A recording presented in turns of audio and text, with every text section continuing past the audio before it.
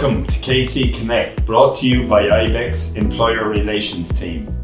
Across this series of short episodes, we will provide insight and expertise on some of the most common challenges for employers and discuss the case law shaping the employer relations landscape.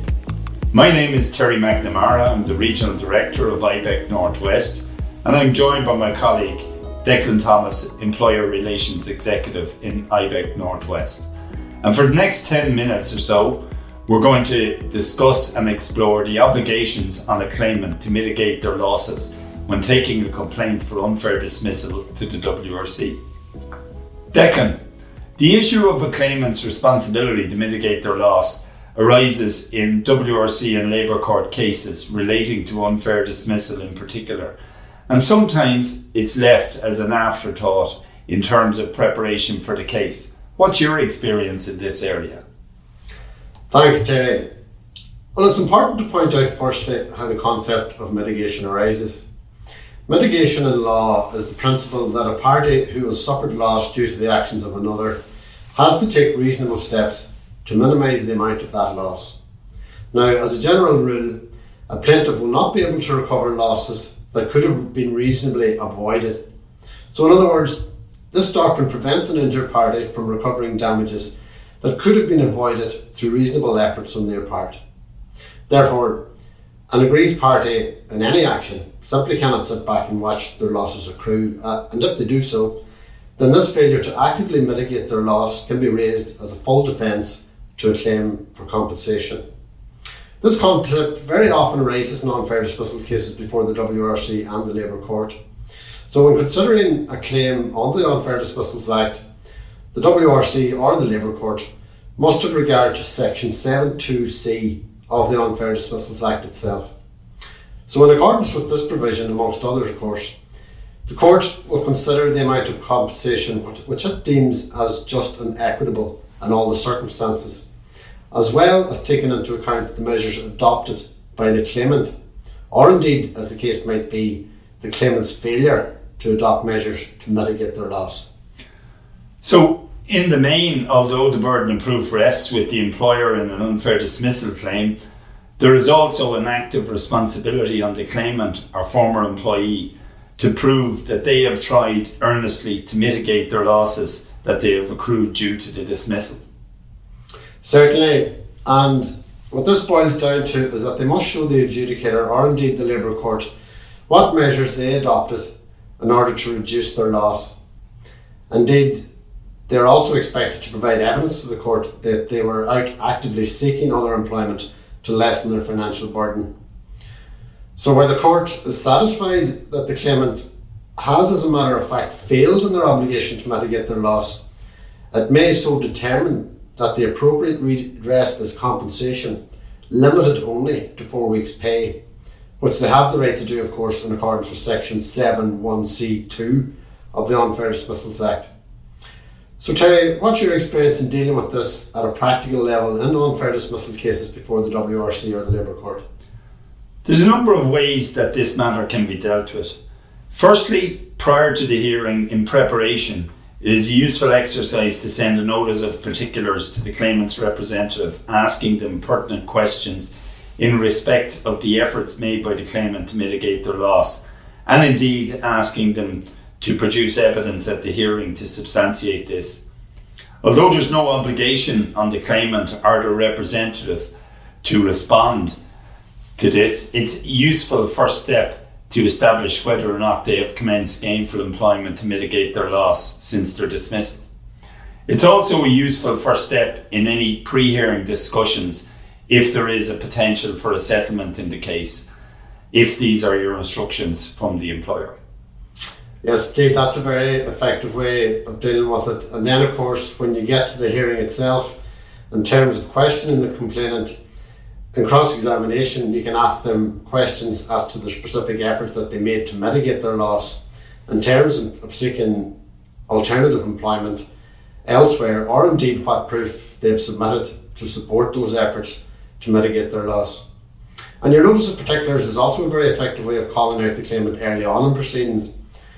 And as we have seen, this issue, a request for notice for particulars, If it has not been responded to by the claimant or the representative prior to the hearing, then the Labour Court may very well draw adverse inferences from that failure to respond to your notice for particulars.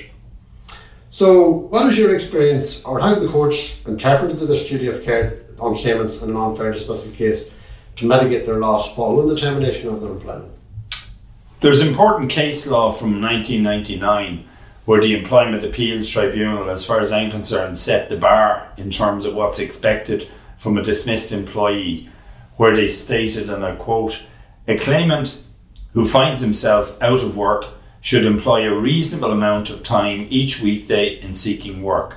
It is not enough to inform agencies that you are available for work, not merely to post an application to various companies seeking work.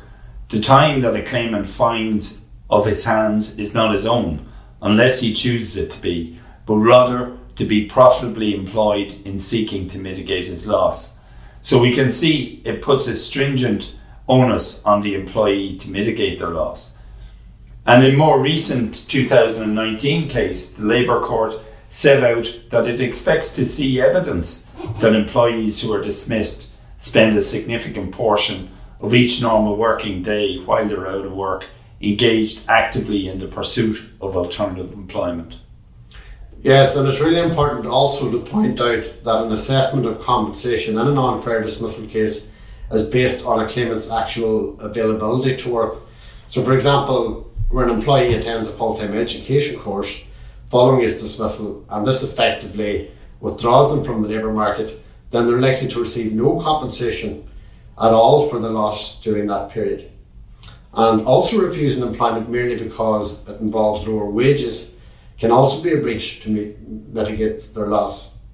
Likewise, the refusal of an offer of re-employment with the same employer could be regarded as a failure to mitigate their loss. In a case, interestingly enough, earlier this year, a claimant gave evidence that he had not sought full-time employment due to the fact that it might affect his social welfare entitlements, and again, as a result to this disclosure at the hearing, his compensation was restricted only to 4 weeks' pay. And another interesting point to make is that it's very often a dismissed employee might subsequently be claiming a social welfare payment such as illness benefit. And this is important because that effectively means that for that period when they were unavailable for work due to illness, they also may be regarded as having no losses during that period. A more recent case from this year in February 2022, in which I represented the employer, illustrates that concept very well. This was an unfair dismissal case following a redundancy where the findings of the WRC was against the employer in terms of the dismissal being deemed unfair, and the adjudicator awarded the claimant in that case €14,000. Now, in this instance, the claimant had produced very little evidence to support his efforts to search for new employment after his dismissal. And obviously the matter was appealed then to the Labour Court, who heard evidence that the claimant had embarked on a full-time course to retrain as a HGV driver, and interestingly enough, the court's view on that was that the claimant appeared to have devoted his full time and attention to that course, and thereby as a result made himself unavailable for work during that period. So the court viewed this as either the claimant having deemed himself unavailable for work during that period, or he consciously made a decision that there was no effort to mitigate his loss during that period. So as a consequence then, the Labour Court reduced the award substantially from €14,000 down to €1,900, which was effectively 4 weeks' pay in accordance with Section 7(1)(c) of the Unfair Dismissals Act that we mentioned earlier. And interestingly enough, in this case as well, the claimant and his legal representative were on notice of their obligation to provide details of their efforts to mitigate their loss and had failed to actually respond to the notice for particulars. So, just in conclusion, what do you think are the key takeaways from listening to this podcast? In conclusion, it's important to prepare properly for this part of your case in terms of defending a complaint prior to any hearing before the WRC or the Labour Court. It's also vital to ensure that adequate inquiries are made in relation to the claimant's efforts to mitigate their financial loss. And as part of this process, we've pointed out that it's good practice to contact the other side asking them to produce evidence to that effect either prior to or at the subsequent hearing, and to ensure that you have prepared for this party or cross-examination of the claimant at that hearing. That concludes this episode. Thanks for listening. For more content like this, be sure to explore the Audio Hub on ibec.ie and follow IBEC on Twitter at IBEC_IRL for more updates. Thank you.